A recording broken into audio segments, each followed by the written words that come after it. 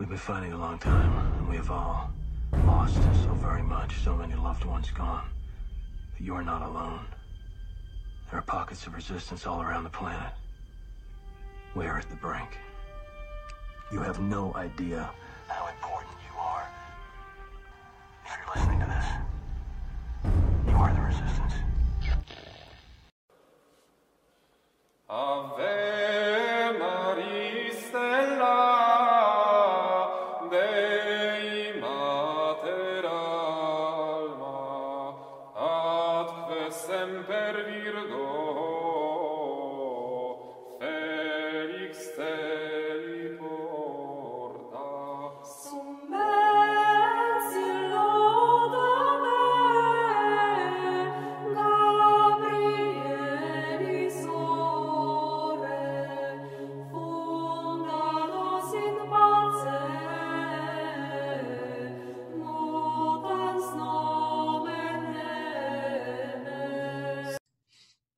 Everybody, Steve with Sense of Fidelity. I'm coming at you on the 13th of May, Friday the 13th of March. My fault. I'm an idiot. Forgive me. I forgot what month it was.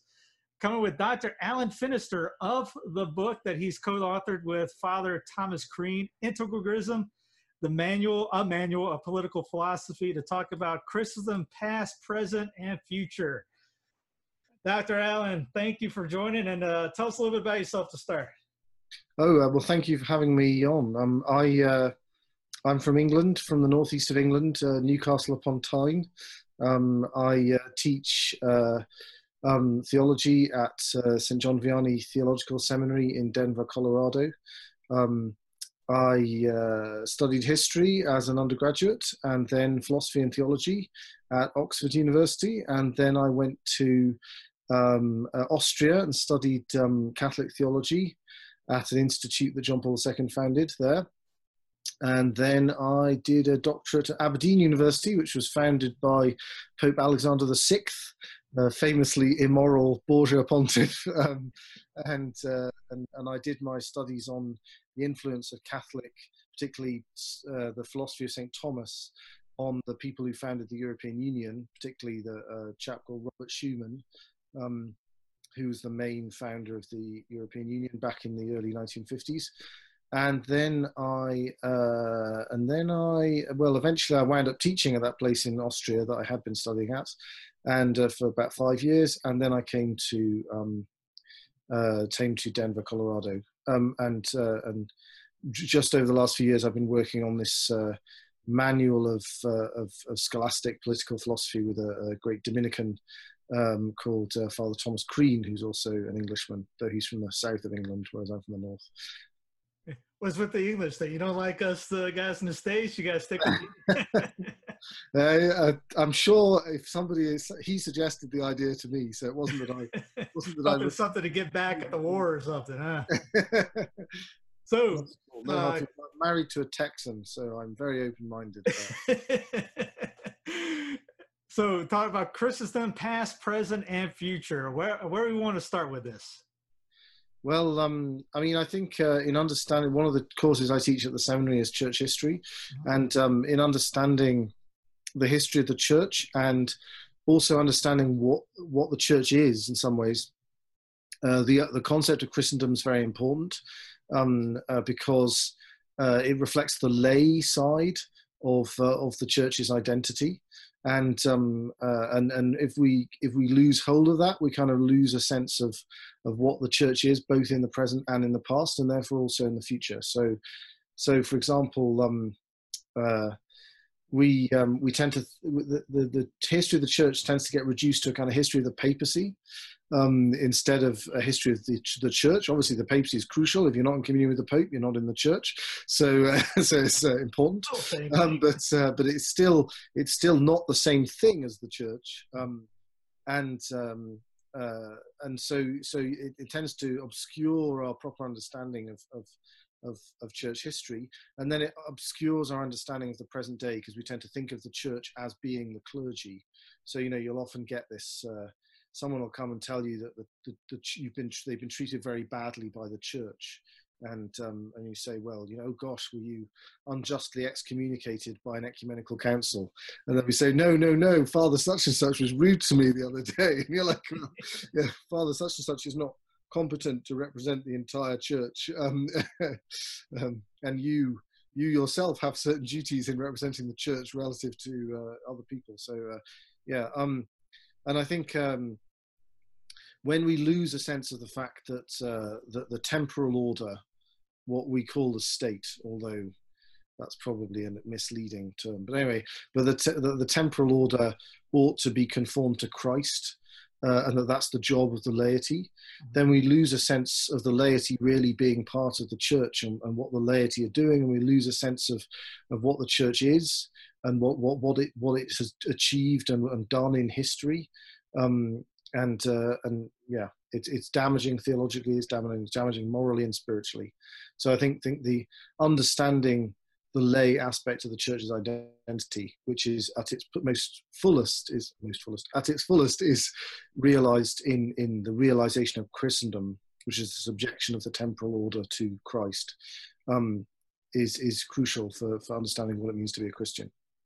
Again, the hierarchy, correct? We got laymen wanting to be priests and priests wanting to be laymen, so everything's all discombobulated right now.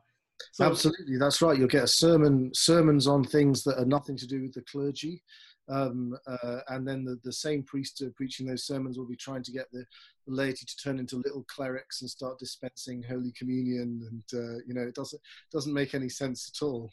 That they should be preaching about the Blessed Trinity and what I need to do in order to be saved, and the laity should be sitting in the pews and participating in the Mass like lay people, and then going out and subjecting the world to Christ.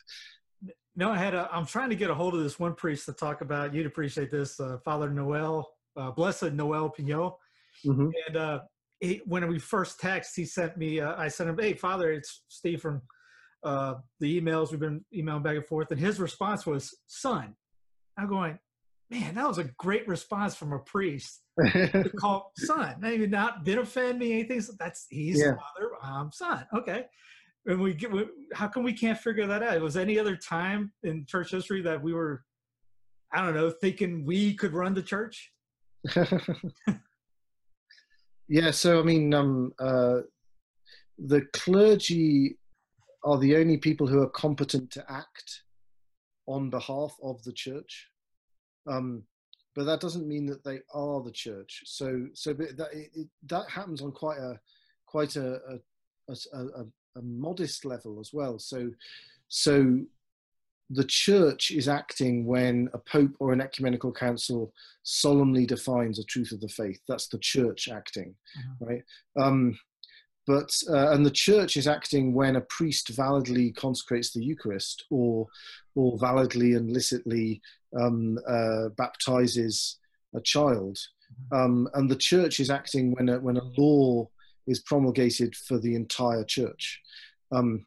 But when a priest gives a slightly dodgy sermon and says there are 5 persons in the Trinity or something, that doesn't mean the church has just said there are 5 persons in the Trinity.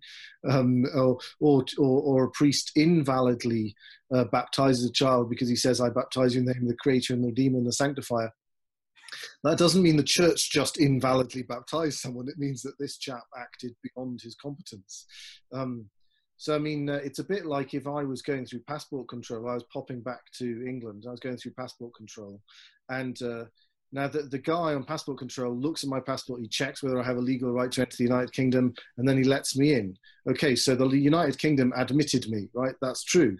But if he then says he's rude to me because he doesn't like people from Newcastle, that doesn't mean that the United Kingdom was just rude to me, right? He wasn't given legal authority to insult people in his capacity as a passport controller. And we have to understand this relationship, otherwise things get very confused. Thank God there's a few people from the United Kingdom that will get that joke that watch this. So what are some of the important things we should know about church history from past to fix the present to have a good future? Well, there was in a way, the best way for understanding church history and for understanding Christendom is to understand what the Middle Ages are. And originally, the Middle Ages was invented as an insult. It was a term used by people who were enthusiastic about the sort of neo-pagan revival of the so-called Renaissance, and they referred to the Middle Ages as the boring bit between the wonderful pagan classical antiquity and the wonderful neo-pagan sort of 15th, 16th, 17th century Renaissance. But in fact, it in some ways, unintentionally, it rather well describes the structure of Christian history. There was a great church historian, sadly an Anglican, but he was also blessed by also coming from my town in the northeast of England. But anyway, his name R.W. Southern. He wrote the second volume in the Penguin History of the Christian Church, which is called, among many other important works, which is called Western Society and the Church in the Middle Ages. And in the opening part of that book, he defines what the Middle Ages were, and he says they're that period during which the Church was identified with the whole of organized society, right? And that's essentially what Christendom is. It's the realization of the social kingship of Christ in the lay order, through the identification of the church with the whole of organized society. And then that helps you to understand the period that comes before the Middle Ages and the period that comes after, because the Middle Ages is middle relative to them. So so antiquity, the period before the Middle Ages, is the period during which the church became identified with the whole of organized society. And then modernity, the horrible period in which we're living, is the period during which the church ceased to be identified with the whole of organized society. So Christendom, which is the state of the church as identified with the whole of organized society, is what defines the Middle Ages. And you can understand the history before and after once you understand what caused the identification and what caused the separation. And basically, obviously the conversion of the Roman Empire caused the identification, but and that conversion was expressed legally in several stages, climaxing really with the coronation of Charlemagne on Christmas Day 800, which established that the spiritual power sets up the temporal power in the last analysis. And then the separation occurred in 3 stages or so, from the time of the Reformation until the present day. But there were 2 events, sort of very long processes, which led to the identification and the separation on a kind of social level rather than just a legal level. And the main event that led to the identification was the invasion, the Germanic barbarian invasions of the Roman Empire. They completely destroyed the sort of civilized order in the West until the only people left who could read and write were bishops and monks, and everyone else had fled to Byzantium. And so the church reconstructed civilization and the legal order in the West, and that's what allowed the total identification of the church with society in the Latin West. And then what caused the separation was the Reformation. So initially, by invoking this principle of scripture alone, it made it impossible to determine what the true content of Christianity is. So therefore, I mean, so there was about 100 years of disputation and warfare until the end of the 30 Years' War in the middle of the 17th century, when the emperors were definitively prevented from ending the Reformation, because the French kept subsidizing the Protestants to stop them from doing it, because they had a rivalry. The 2 families, the French kings and the imperial family, had a rivalry, and the French kings, despite being Catholics, didn't want the imperial family to do too well, so they vigorously sabotaged the military side of the Counter-Reformation. So when the 30 Years' War ended with a stalemate, then it became clear that you couldn't use divine revelation as the principle of public policy and public law if the Counter-Reformation was never going to prevail. And so this new sort of mutated second stage of the polymorph, the Reformation, emerged, which was the Enlightenment, which was a movement to eliminate divine revelation as the source of public policy and public law and secularize Europe. And eventually that completely destroyed the foundations of all the existing European states.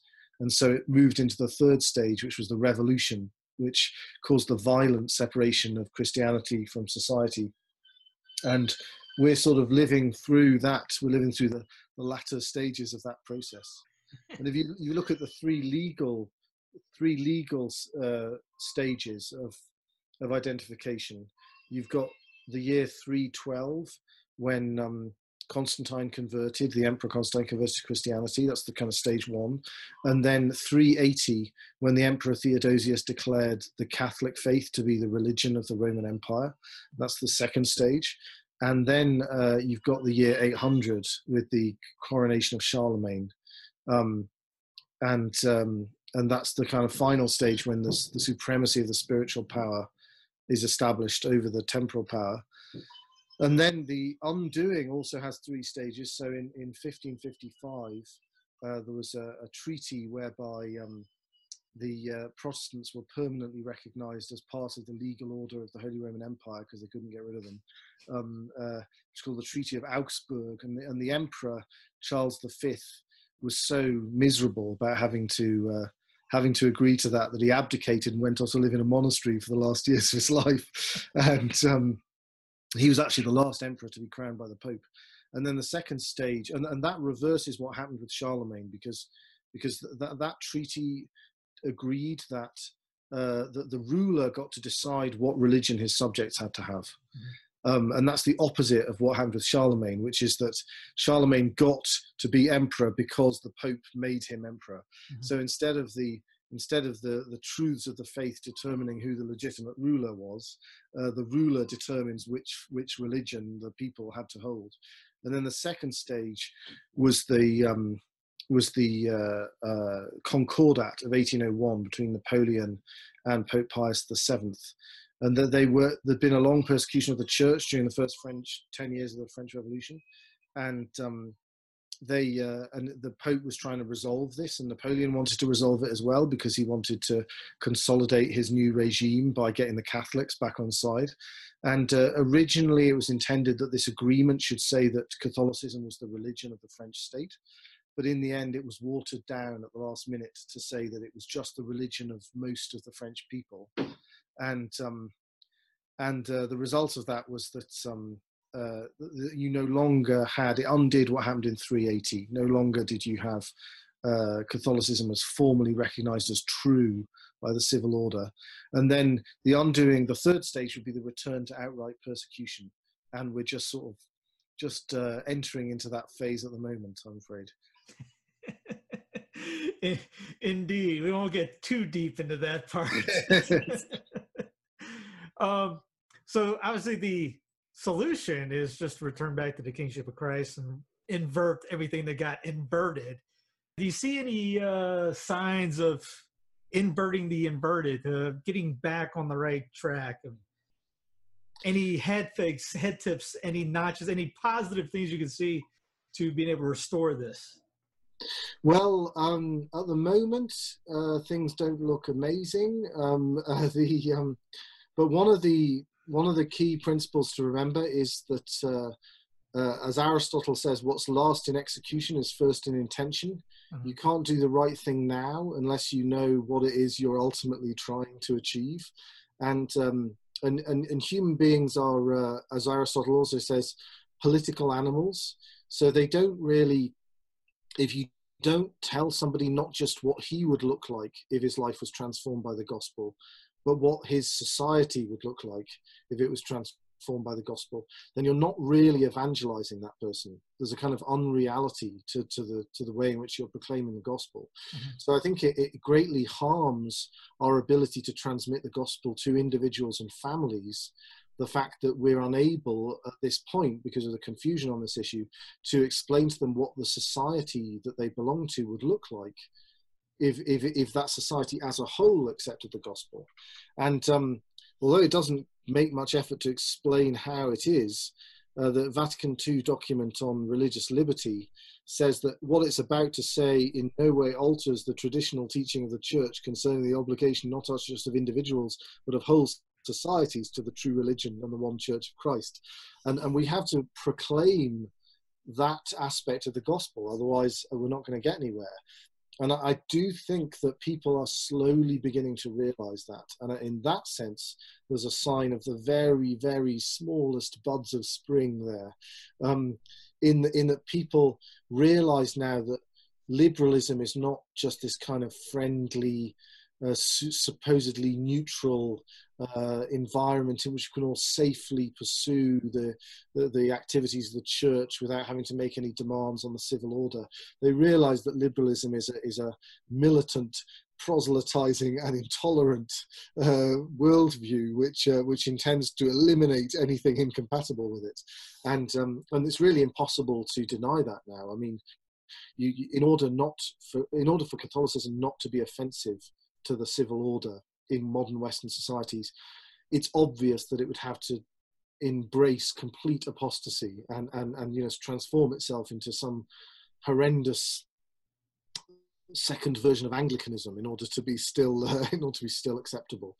And more people can see that, and so they're beginning to realize that the evangelization of whole societies is not an optional extra.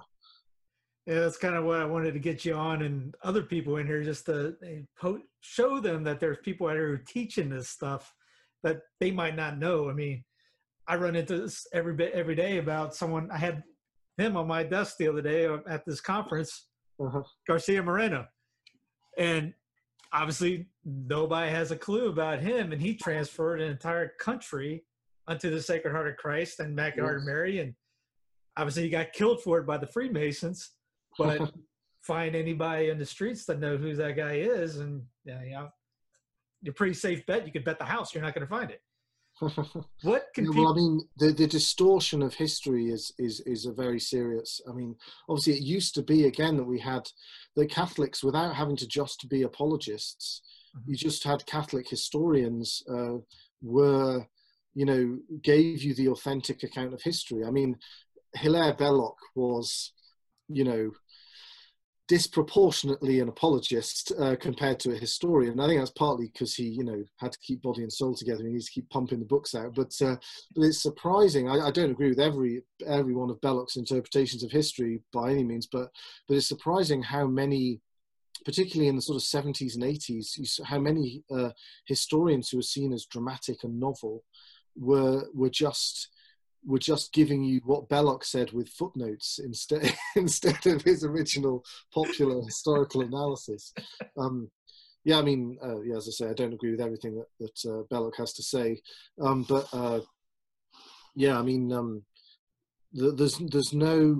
there's no way of separating those two out. You can't understand the future properly or the present unless you really understand the past properly. So for those that can't go to your class, who would you recommend them read? Like Father Philip Hughes? Yes, I do. I use Philip Hughes as my main textbook for the class. I mean, I know he died, I don't know, in the early 60s or something. But in fact, in some ways, that makes him more useful for the purposes of my class, because everything that's happened since the council, this principle that you don't understand the present until you understand the past, applies the other way around. So almost all church history written since the council is really a concealed polemic about the Second Vatican Council from one perspective or another. Yeah. Whereas Hughes is a truly eminent historian with a very good prose style, who knows his stuff, and he's writing before and dying before any of that happens, but just before. So you get quite a helpful perspective. I think Hughes probably is, I don't know, I get the impression that he kind of thinks in regard to the present his present, that although in principle the union of the spiritual and temporal powers is a good thing, in practice, some sort of neutrality and religious liberty is actually works out in general for the best. And I mean, I don't really think he's right about that. Obviously, he doesn't say it expressly. It's just a sort of impression that you get when you read over his. He has a 1-volume popular history of the Catholic Church, and a 3-volume, which was supposed to be 4-volume, but he died, History of the Church, which only goes up to the Reformation. And but they're really the same book. They're just a condensed and an expanded version of the same book. But I mean, there is some truth to that perspective that he has, in that. In fact, somebody drew my attention to a letter by the famous French sociologist Alexis de Tocqueville the other day, which he wrote about the position of the church in the United States. And he has some important comments on that subject in his book, Democracy in America, which people often cite. Yeah. Where he says that the democratic atmosphere of the United States tends to make people into either irreligious or Catholics, and he says that the result is that the U.S. population is slowly dividing between atheism and the Church of Rome. And a lot of people cite this, a very interesting passage. A lot of people cite it as if it was evidence that, in fact, a situation of civil neutrality is one in which the church prospers. But in fact, this letter is very interesting. He's more frank in the letter than he is in the book. And he says in the letter that the Catholics don't approve of the civil neutrality in his time in the United States, don't approve of the civil neutrality of the United States, and they're much more zealous, and that they think that in the end, if there were a vast majority of Catholics in the US, that it jolly well ought to be a formally Catholic civil order, and it's clear from his comments there that he thinks that's the key thing that distinguishes them from the Protestants, who he calls the businessmen of religion, who he says are lacking in zeal. So the ironic thing is that the reason why the Catholics, in his analysis, are profiting from the civil neutrality of the US is because they don't approve of it. Which I suppose is also true of the atheists, because I mean, you can see now that they've turned the supposed civil neutrality into a situation where that involves banning religion from every possible area of social life. So it's obviously not neutrality at all. So Leo XIII said the same thing. He said that the Catholic Church is prospering. He's writing in the late 19th century under the civil order obtaining in the United States, but Catholics mustn't believe that this is the most desirable arrangement. That's not acceptable for Catholics to think that, and so it seems that some kind of provisional neutrality as a result of the regrettable confusion concerning Christianity, which results from the Reformation, is acceptable as a kind of provisional arrangement that's actually quite helpful for the church. But to accept that, and here we come back to this last in execution, first in intention principle, to accept that as a permanent, desirable for its own sake settlement, ultimately destroys the faith. Because if the implication of accepting it as a permanent settlement would be that the truths of the faith are just not certain enough to be the basis of the civil order. And if they're not certain enough to be the basis of the civil order, then they're not certain enough to die for. And if they're not certain enough to die for, then the whole of Christianity makes absolutely no sense whatsoever. So I mean, and conversely, the implication of liberalism presents itself as a kind of neutral space. But in fact, every ideology and every worldview, true or untrue, has basic assumption that you should have freedom in regard to those things which are matters capable of reasonable doubt, and you should have unity concerning necessities. But they disagree, obviously, as to what's capable of reasonable doubt and what is a necessity. So if you say again, sorry? It's what I tell you.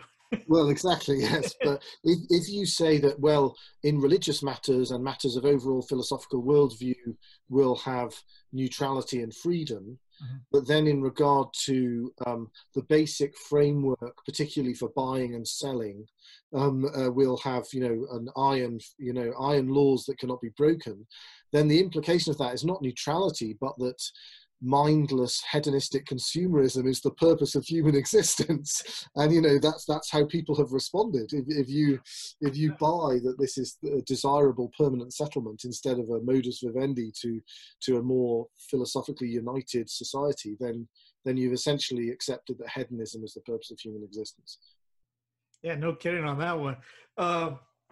So for everybody out there, what would you say for them to start because I know somebody told me that I got Crisis in the Church by Philip Hughes. Yeah. This not out of this. Apparently, it's hard to find. I Yeah. do have all 3 volumes of the history of the church. Yeah. Brian Grant republished the one he did on English Reformation.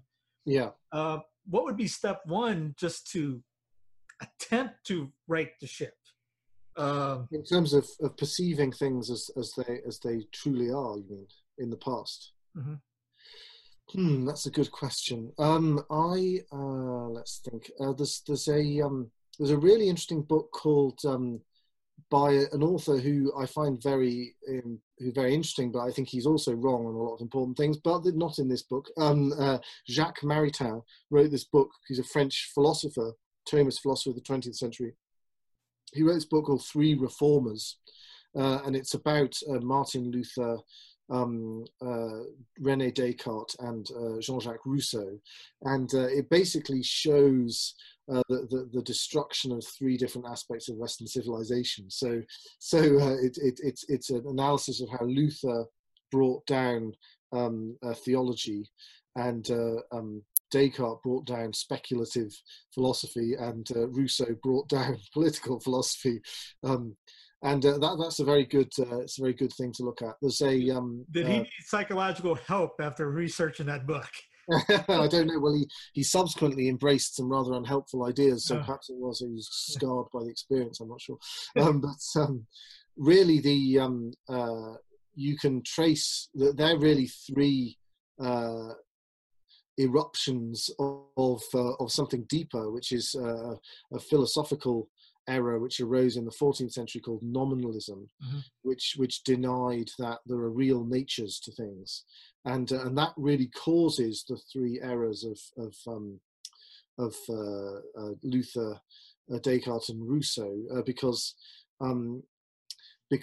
traditional Catholic philosophy, exemplified by St. Thomas Aquinas, but also in St. Augustine and Boethius, traditional Catholic philosophy teaches that there is a real human nature, and that means there's an objective answer to what it means to be a good human being or a bad human being, just like you can tell a good apple or a bad apple when you look at it, because you know what an apple is. So in the same way, you can tell a good human being and a bad human being, and consequently, because God's word is true and efficacious, if God makes you just, declares you just, then he makes you just like when he said, let there be light, there was light. So if he justifies you, then he makes you just.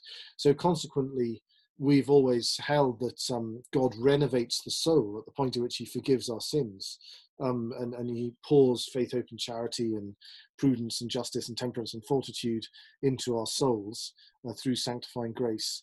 And but these nominalists held that there was no objective answer to what makes a good human being, because there's no real human nature. So as a consequence, they held that if God commanded you to commit adultery or to tell lies, then that would suddenly become okay. And the most famous of them, William of Ockham, unfortunately a countryman of mine, but he was from the south of England. But anyway, he taught that if God commanded you to curse him, that would become a good thing to do. It's what gets called divine command theory. And so ultimately that issue, and in fact Luther used to refer to Occam as my master Occam, rather like Anakin Skywalker. But by Luther's theology is kind of the outflowing of that. So that God justifies us extrinsically. He just says we're just, and then whatever we do from that point onwards is basically okay because he's decided to make it okay. And that then, of course, it also destroys philosophy, and this is expressed through Descartes' writings, because if there's no natures, then there are no things. Because what allows me to tell where my hand ends and the table begins is the fact that my hand is part of a human being and the table is a bit of wood, so the 2 natures distinguish one object from another. If there are no natures, then me moving my little finger is just different in degree from me being shot in the head. So ultimately, there are no real distinctions between things. It's no longer the case, as Plato said, that our mind cuts reality at the joints. It's just you get this kind of metaphysical trench foot. I don't know if you ever heard of trench foot. Oh yeah, yeah. Yeah. So everything, all objects, there are no real objects. They're all bleeding into each other, and so the result is ultimately, if it's as our only experiences of things, that means that we don't actually see the real world. So the whole of modern philosophy goes off down this great crazy rabbit hole of ultimately, I've no idea what the world is like. I'm kind of trapped inside my own mind, and all this. It's complete gobbledygook, and a vast and terrible waste of time. And then the third effect of this dreadful error of nominalism is what's called contractualism in political philosophy, where whereas the medievals thought that you had to obey your rulers because man is a political animal, and therefore God wills that man live in political society, and political societies have to have rules, and therefore the people who make up those rules get their authority from nature and therefore from God. Hence St. Paul says the powers that be are ordained of God. Now that sounds a bit sort of authoritarian and hard line, but in fact it isn't really, because there are several consequences of this. One is that, well, the first consequence is that you have to do as you're told by your temporal rulers, but the second consequence is that if your temporal rulers tell you to do something which is contrary to the natural law, that's immoral, then you don't have to do what you're told. And if they try and force you to do something that's contrary to the natural law, then you get the divine authority that they used to have to rule you transfers to you to resist them. So it actually quite severely limits the authority of temporal rulers. And another consequence of this is that because man is a political animal, then insofar as it's possible, it's good for all human beings to participate in the civil order to some degree or another. Now that will vary from one society to another, depending on, like we were talking about earlier with the fall of the Roman Empire, the only literate people left for a few monks and bishops. So it wasn't that easy for, Og the serf to participate in the government of his particular Dark Ages monarchy. But nevertheless, all the other things being equal, it actually encourages the participation. Leo XIII says this in a very fine encyclical of his called Libertas. He says that all other things being equal, everyone should try and contribute to the civil order. But once you say there's no human nature, then man can't be a political animal because he's got no nature to be political. So instead, this dreadful theory, which sounds as if it's the basis of liberty and everything, but in fact is a nightmare, called contractualism, comes along, which is the idea that the reason why we have to do what the rulers tell us is because we all entered into this mysterious social contract to agree to do whatever the rulers tell us. So it sounds like that's wonderful, and it's freedom because we all had a contract, but it's not wonderful at all, because there isn't such a contract for a start. It never happened. As Leo XIII says, that the contract which they allege is manifestly a fiction. So it never happened. But you have to believe in this fairy story. Everyone has to believe that everybody somehow, in some unknown past they can't remember, agreed to this contract. Because if anyone didn't, then they would be free to do whatever they like, you see, because they wouldn't be part of the civil order and everything would collapse. So we all have to believe in the fairy story of the social contract. And then there's no limitations to what the state can do, because we've agreed in advance to everything that it feels like doing. And it doesn't matter whether or not it's right or wrong, because it's all about the contract and not about that at all. So you end up with, instead of, it sounds as if it's all wonderful and about liberty, unlike St. Paul telling us the powers that be are ordained of God. But in fact, what it ends up with is, the Democratic Republic of this and the People's Republic of that. And you find that your family's being whisked off to a concentration camp.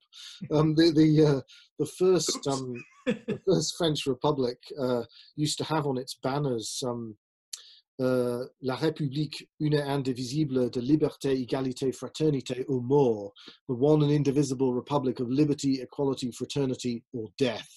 And that didn't mean, that we're willing to fight for the death of these things. It also meant that if you don't accept our interpretation of these things, then you just have to die. Yep. And they lived by those principles, and they executed them in several senses of the word execute. Literally. Yes, yeah. No, and you think about that. I was thinking about that. The birth canal contract thing is, wherever you go through the canal before you get your first breath, you sign your oath to the state. And you're supposed to obey everything there. There's your contract right there. Oh, So we're going to wrap that up right there just because that's going to be a lot for a lot of people to hold on to. But Okay, sorry. no. That's perfect. Exactly what I was wanting you to do. But definitely have to do this again, especially when I got my kid and dinner's on the table. Okay. Thanks for having me on. Doc, appreciate it. And we look forward to doing it again. And you have a great night. God bless. Bye-bye. Bye-bye.